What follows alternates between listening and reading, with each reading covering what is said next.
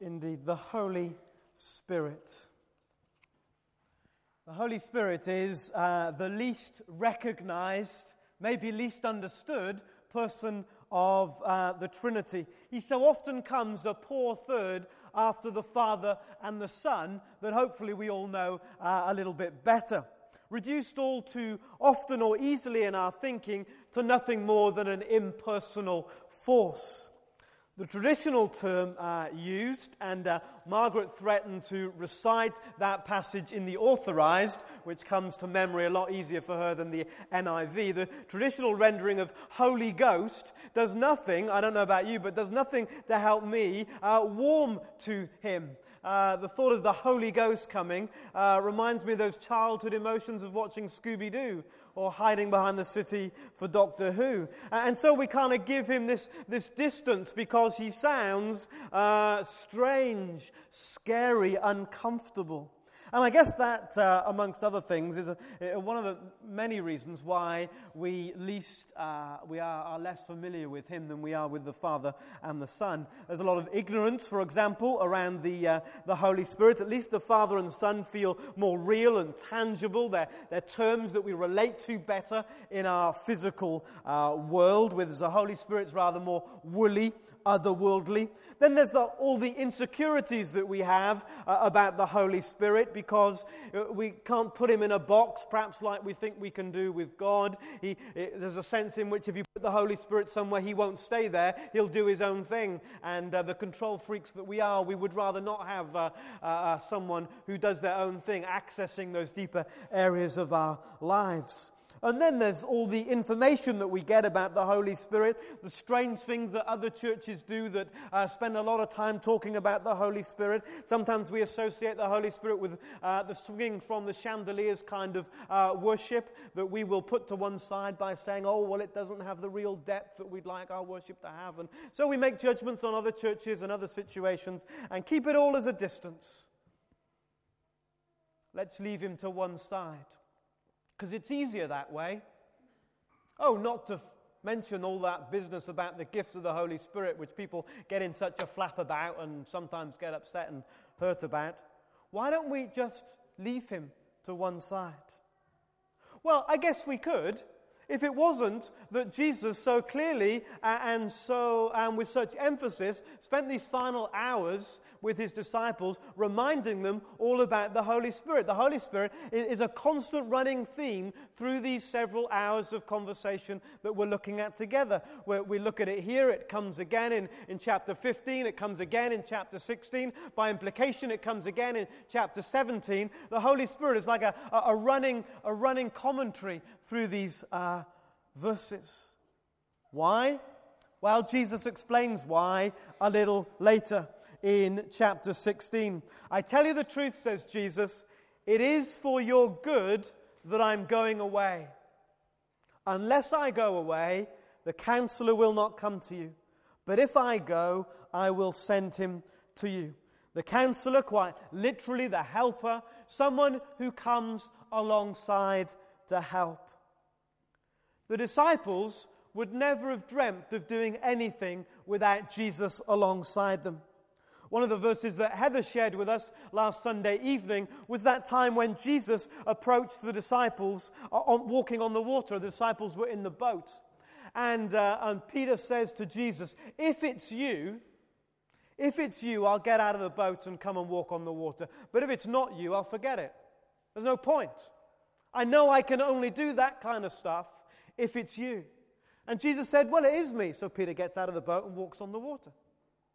They knew, they were acutely aware, these disciples, that they were just fishermen, country bumpkins from Galilee, tax collectors, those on the edge of society, those that other people would have naturally turned away from. They were all too aware of who they were. And yet Jesus said to them, hey, as you go, preach this message. The kingdom of heaven is near. Heal the sick, raise the dead, cleanse those who have leprosy, drive out demons. What? We can't do this. The disciples knew they couldn't do it. But with Jesus, they discovered they could do what humanly they just knew they could never do. And after Jesus sent them out, they came legging it back to Jesus and said, this is amazing. It works. Why? Because they were with Jesus. They couldn't possibly go out and preach. They couldn't possibly heal. They couldn't possibly offer deliverance. They knew it was all Jesus. But now he was leaving. And the thought of him leaving would return their lives to the nothingness from which they felt they had come. There was nothing about the last 3 years that they could have done on their own. And now without him, it'll be all over. Back to the way it was. But Jesus says no. No, it's not going to be all over, and you're not going to return to the way that it was. Another helper, one who is like me, will now come alongside you just as I have been alongside you for these 3 years. Just as I came alongside, lifted your life out of mediocrity in Galilee, and gave you a mission and a purpose in the world, so this other one, this other self of mine, language begins to fail us. This other one who is the same as me will come alongside, lift you up, lift your life out of mediocrity, give you a purpose to live for and a reason to be part of God's kingdom purpose. And Jesus knows that if they don't understand this, if they miss this all-important moment, if they marginalize the Holy Spirit like the church has so easily done in its history, he knows they will be miserable. They will live miserable Christian lives because their lives will always be under par. They will be miserable because they will lack the physical, emotional, and spiritual resource to live the kind of way that Jesus had asked them. They'll be miserable because they know, and Jesus knew, they just couldn't do it by themselves. So Jesus is saying a few things. He's saying the Holy Spirit is good. The Holy Spirit is good for you. And as we hear that, some of us are not comfortable with that. We've instinctively thought that the Holy Spirit is not altogether good for us. It is good that I go, says Jesus, because you really need the other one coming alongside to help. It's necessary. You cannot do it by yourself. And it's for everyone. The Holy Spirit came when they were all together. All together. When the day of Pentecost came, they were all together. It wasn't for a few of them who would blaze a trail. It was for all of them if they were going to live this Jesus kind of life. In fact, Paul, commenting later, says, if you haven't got the Spirit of Christ, well, you're not even a Christian. A good verse for the Jehovah's Witnesses. Let's be clear. The Holy Spirit is God. The third person of the Trinity, Father, Son, and Spirit. They have the same character. They have the same authority. They are essentially the same person. You say, I don't understand that. You're using words that don't make sense. Absolutely right. I haven't got words to describe God. If I could describe God, then I would be God and he wouldn't be. Now there's a thought. It is not unsurprising that there are aspects about God that we do not understand, that we cannot get our words around, that do not make sense to our puny little minds. Father, Son, and Holy Spirit. The third person of the Trinity, equal to Jesus and to the Father, and as the disciples needed Jesus alongside, we need the Holy Spirit alongside, or it will all end in tears. So here in these last hours, Jesus says to them, the Holy Spirit, it's for your good, it's necessary, it's for everyone. And he begins to unpack to his disciples why they cannot miss what he is saying. Firstly, the Holy Spirit brings power for service. Power for service. We have this rather arrogant, I suppose, notion that if we want to serve God, we can. And if we choose not to serve God, then we don't. And we know that we're sinful, fallen people. So sometimes in my sinfulness, I simply decide I'm not going to serve God, and you do too. But if I wanted to, then I could. We may as well face the truth now, because we'll be forced to face it in the next chapter of our series. The truth is, you cannot serve God even if you choose to. You know that, don't you? You can't. God's very clear. You cannot choose to serve him by yourself. Without me, Jesus will say at the beginning of chapter 15, you can do nothing. And it's exactly the same here. We can't serve God by ourselves, even if we want to. We can't serve God in the church by ourselves, even if we want to. We can't serve Him in our homes or where we're employed. We cannot do it by ourselves. If anyone could have served God on their own terms, then Jesus could have, don't you think? But what do we read about His life and His ministry? Right at the very beginning, Jesus returned to Galilee to start what God had called Him to do in the power of the Spirit. The Son of God, in His humanity, said, I cannot possibly do this for God without the Spirit enabling, without the Spirit alongside. It's why in the Gospels, when Jesus is baptized, marking the beginning of His ministry, we see the dove coming down. He needs the Spirit in His humanity to serve God in His day. Jesus was utterly dependent upon the Holy Spirit. Surely if anyone could have gone alone, He could have done it. So Jesus knew. He knew out of His own experience as a man that this kind of life the disciples were being called to live would only be possible with the Holy Spirit alongside. No wonder Jesus said at the end of His ministry, whatever you do, chaps, wait. Wait. Whatever you do, wait. Don't try and do this serving God stuff until the Spirit has come, because you can't. For goodness sake, wait.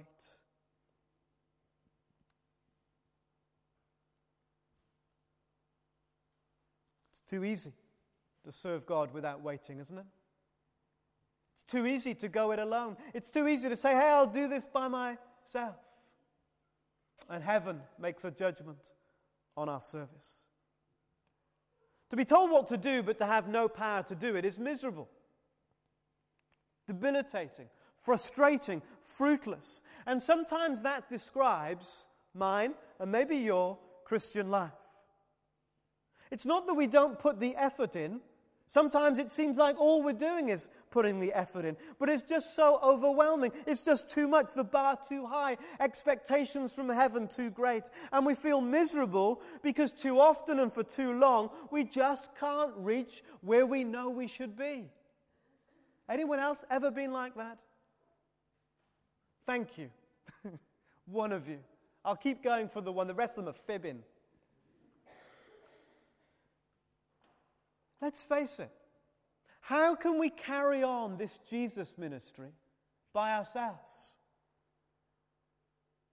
You see, the disciples knew that they couldn't. Only a few minutes earlier, Jesus had offered Judas the bread from the meal. In their culture, offering Judas the bread was so much more than saying, hey, have a Big Mac.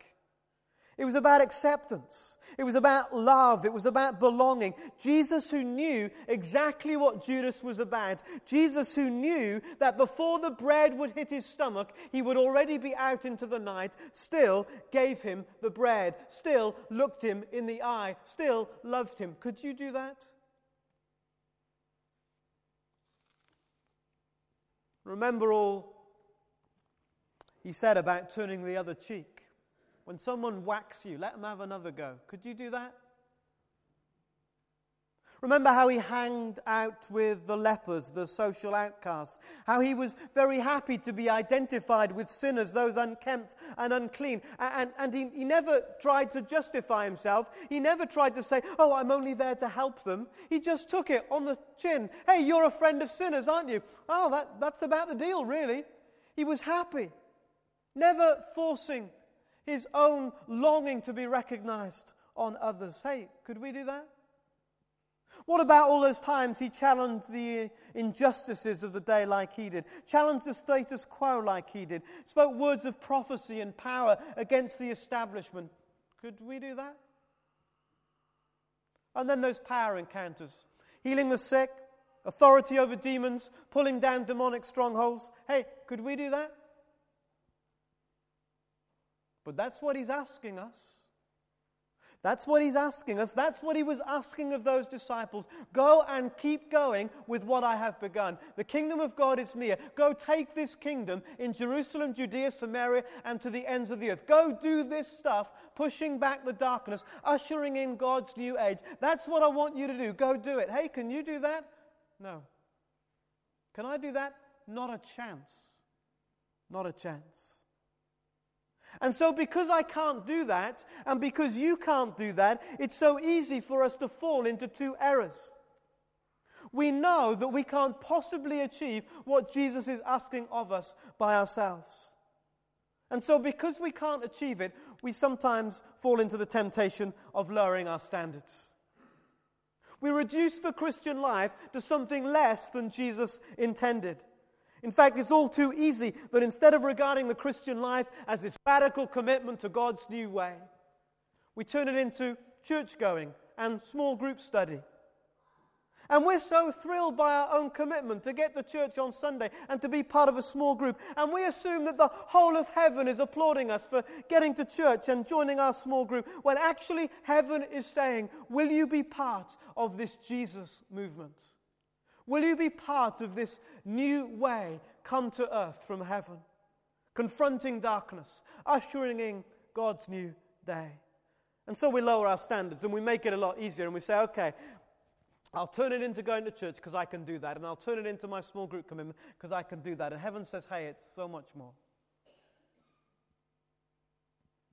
And then maybe we don't do that because we know that doesn't seem quite right, but we still got this ache inside of us because the standard is up here and we're down here somewhere and we're not sure what to do. So simply we find ourselves just frustrated with failure. Frustrated, even fearful in our service of God. Must try harder, ringing in our ears, but knowing that somehow we'll never quite make it. Neither are great places to be, are they?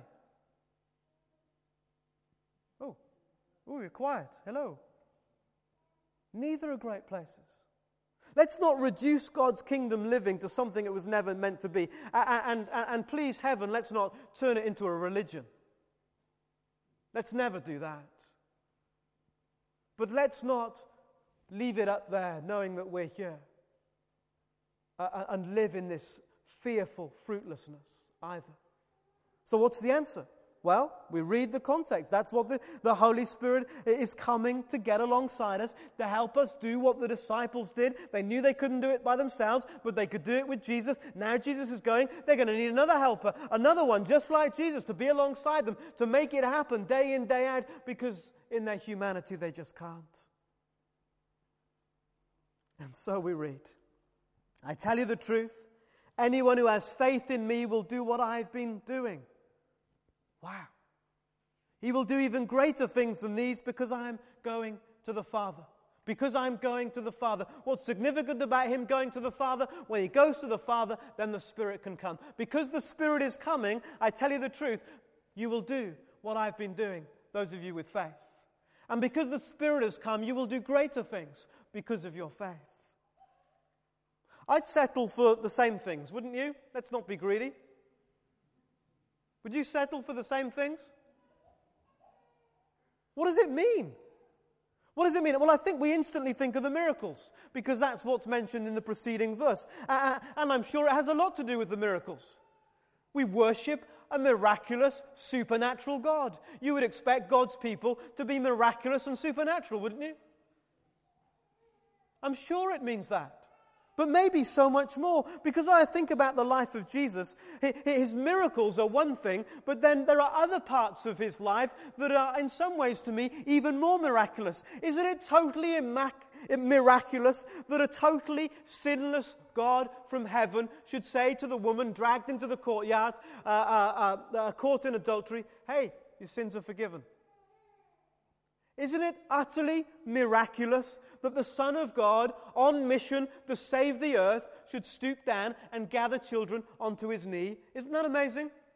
In a society that is much more male-dominated and and with a far greater, stronger hierarchical structure than ours, a man getting on his knees to gather the children. Hey, Jesus, you're too busy for that. You've come to save the world.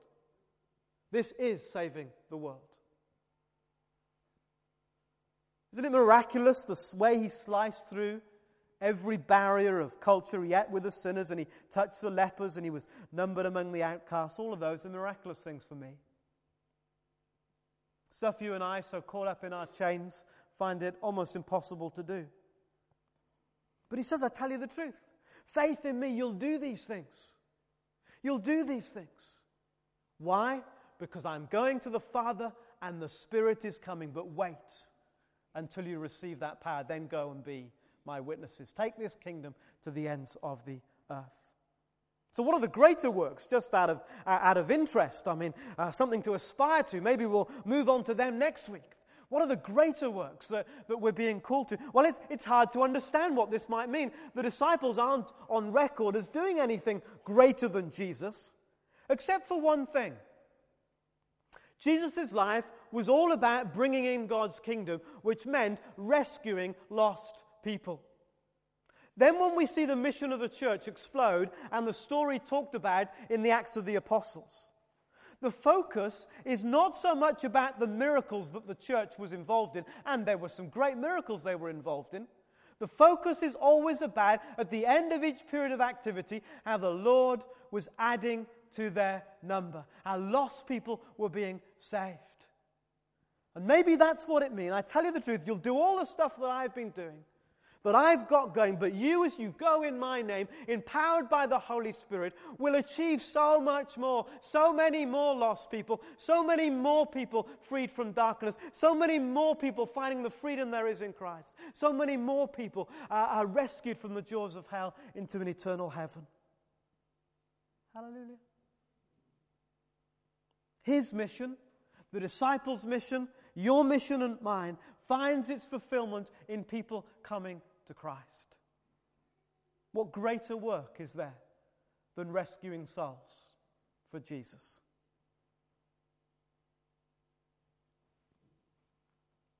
But it comes through people who are prepared to confront the darkness, people who are prepared to live this new kingdom life. How can you do that? You can't possibly do that without the one who comes alongside to help. Jesus says it's simple. You need him. And I guess the disciples are in a different place to us because they knew that if Jesus was going, they really would need him. It's far too easy to think we'll go it alone. We need him. So the Holy Spirit brings power for service. And secondly, the Holy Spirit brings intimacy with God. Intimacy with God. Hugely reassuring for the disciples that were about to lose Jesus is that they will not be left as orphans, but he will come to them. I will not leave you as orphans, I will come to you, verse 20, and on that day you will realize that I am in my Father, and you are in me, and I am in you. To understand the strength of these words, we need to go right back to the beginning. Right back to the beginning of the Bible. And right back at the beginning, it says that in the beginning, God, what did God do? He created the heavens and the earth. And then if you read through the account in Genesis, it says, and God said, and God said, and God said, and God said. And do you notice that whenever God says it, it happens? God said, God said, God said. And so the creation was forming. Such is the power of his word. And then you get down to verse 26. And again, we read, God said. God said, let us make man in, our image. Let us. There was only God in the beginning. What does that mean? It's the first hint of the Trinity. It's the first hint that there was something more to God than just as we would understand God in the singular. It's the first hint that at the heart of God is a relationship. And then we were to get glimpses of it through the Old Testament. There would be a number of times, and we haven't got time to look at them this morning, but a number of moments when there were just these little hints that there was something more to God, obviously, than meets the eye. And then, Jesus. And John describes Jesus like this, mimicking the very verses from the beginning of Genesis. In the beginning was, and everyone expects it to read God, because they knew their Old Testament. And John says, no, Let's learn something new today. Let's push back our knowledge as human beings about Creator God. Because in the beginning, yes, was God, that's true, but in the beginning was the Word, Jesus. And the Word was with God, and the Word was God. You say, that doesn't make sense? No, things about God don't make sense. If they did, we'd be God and He wouldn't be. So we begin to understand there's a Father, and as you read through John chapter 1, there's a Son. There's a Son that always was, that was part of creation, that was there with God in the beginning. And so Jesus is saying, there's another one. Someone else like us, who is part of us, part of God, the Spirit. And so we now know, what there were only hints of way back then, that God exists in perfect relationship with Himself. Father, Son, Holy Spirit, perfectly unbroken, uncluttered, totally together relationship. That's the relationship that lies at the heart of the universe. It's the relationship out of which creation came forth. It's the relationship out of which everything exists and has its being. Why do you and I, as people made in God's image, require relationships to survive? Because God always has been in relationship with Himself. A perfect relationship. But then let's just reread these words that Jesus was saying to His disciples that night, with all that in mind. Look at it again with me. Verse 20. On that day, what day is that? That's the day the Spirit comes. On that day, you will realize. You'll realize that I am in my Father, and you are in me, and I am in you. This is nothing less than an invitation from God for you and me to enter into the very depths of relationship with God. To enter into that intimate place of the Trinity. That incredible relationship that has always existed, that lies at the heart of the universe, in which we live and move and have our being. You, me, invited to join. Here was an invitation that would take their relationship with Jesus to a totally new level. A level that the beloved disciple that had leant on Jesus' breast, even he could not contemplate. These are the most staggering words, or at least one of the most staggering words in the whole of the Bible. The depth of intimacy to which Heavenly Father invites you and me to share. If last week you were amazed that God invites you into His home, be utterly astounded that He invites you into His heart. People don't normally invite us into their hearts, do they? Think about it with me for a moment. We have lots of people that come into our home, and maybe you do too. And they come into sort of the communal parts of your home, the parts of your home where you welcome people and make people hopefully feel as if they are at home. But then there are also parts of your home, I suspect, where you don't generally invite people, where people aren't generally welcome because the socks are still on the floor and the towel is still all creased up. You know that part of your home? You got a part like that? Yes, I know. You can't invite them into that part of your home because they might open that cupboard where everything will fall out. And so there are parts of your home where generally you do not invite people. And they'd have to be quite special people. You have to feel quite sort of, we're bonding here to let them come into that part of your home. And then there's another part of your home that is not a geographical place, but it's the part of your home that involves the intimacy of your family. That set of relationships that happens once the door is closed and nobody else is around and nobody else is listening. There is a more personal space still in your home. The space where you relate to those you love the most. God says, come right into this deepest place. Come not just into my home, all the bits I generally don't show other people, but come right into the personal space within our home. Come right into the intimate part of heaven. And I can't get the words to express that really. Into that intimate place, He says, come. When will you realize it? On that day. And maybe for some of us, this is the missing link. We've never realized that God is after intimacy with us like that. And the reason we haven't realized it is that the day of the Spirit coming into our lives in a liberating way has not yet taken place. Or maybe you used to realize it. Maybe you had an intimacy with God that you've lost because the Holy Spirit, as we know, leaks. On that day, the day of the Spirit's coming. I need that day every day, don't you? Every single day, the Holy Spirit to come and to awaken in my spirit that I am allowed to go into that intimate, deep place with God.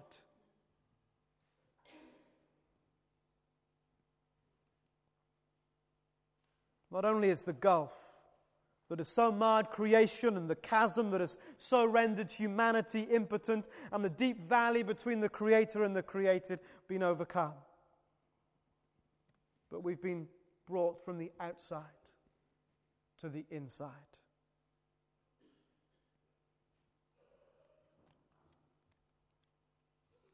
We could think about this, but we haven't got time, I don't think, this morning, about the Holy Spirit bringing truth. Something about the Holy Spirit bringing God's Word alive. If you struggle to read the Bible, the Holy Spirit will be your missing link. Jesus was quite clear to his disciples, if you're going to really understand this stuff, you'll need the Holy Spirit to make it real. The Holy Spirit will come and remind you and teach you of everything you need to know. Something about the Holy Spirit bringing truth to those deep places of our hearts, those areas of our hearts where we don't know forgiveness and we don't know the things that God says are true about us. The Holy Spirit wants to bring those true things to deep parts in our lives. But I'll leave you with this one. The Holy Spirit brings peace. For the kingdom of God is not a matter of eating and drinking, but of righteousness, joy, and peace in the Holy Spirit. People leave behind, when they die, all their stuff, obviously. Their accumulated riches and possessions, and they get distributed as they direct. Jesus didn't leave anything like that. He had nothing to leave. But he left something of an altogether different kind. He left his peace. He says you can have a peace like the peace that the world gives, if you like. Let's find that verse again. You can have that kind of peace if you want it. You can have that peace. They knew all about that peace, didn't they? The Pax Romana, the Roman peace that was enforced by the sword, and you paid for the privilege of having a Roman garrison live in your province. Some peace. But Jesus says there's another kind of peace, not the peace you get from the world, but a peace that he modeled because he lived really a tumultuous existence in terms of his circumstances. His privacy was constantly intruded upon. He felt drained from the demands of ministry. He was rejected by his own countrymen and his own family. He faced and felt like nobody else the bleakness of sin and the burden of need all around him. He was so often misunderstood, so often on the receiving end of cutting criticism and unkind innuendo. If Jesus had peace for himself and peace to give away, it was an altogether different kind of peace, don't you think? Given the circumstances in which he lived. And it was a peace that came out of this relationship with his Father. It was a peace that came out of knowing what it was to be in that intimate place, that inner place with Father God, where he could trust in God's sovereignty, where he could be surrendered to his Father's will. That's the peace for you and for me. And so Jesus said, "Peace be with you." And he breathed on them and said, "Receive the Holy Spirit." Peace be with you. Receive the Holy Spirit. There's no one here this morning that doesn't need that kind of peace, is there? There's no one here this morning that doesn't ultimately need that relationship with God in that inner place. And there's nobody here this morning who wouldn't want, if only we could glimpse it more clearly, the total, utter joy and thrill of being completely in God's purpose, empowered by his Holy Spirit. What a difference to the kind of Christian life we so easily and so often settle for. Paul had a glimpse of it, and he said this: "You were once darkness, but now you're light in the Lord. So live as children of the light. But to do that, you'll need to be filled with the Spirit. Go on being filled every day, every moment with the Holy Spirit.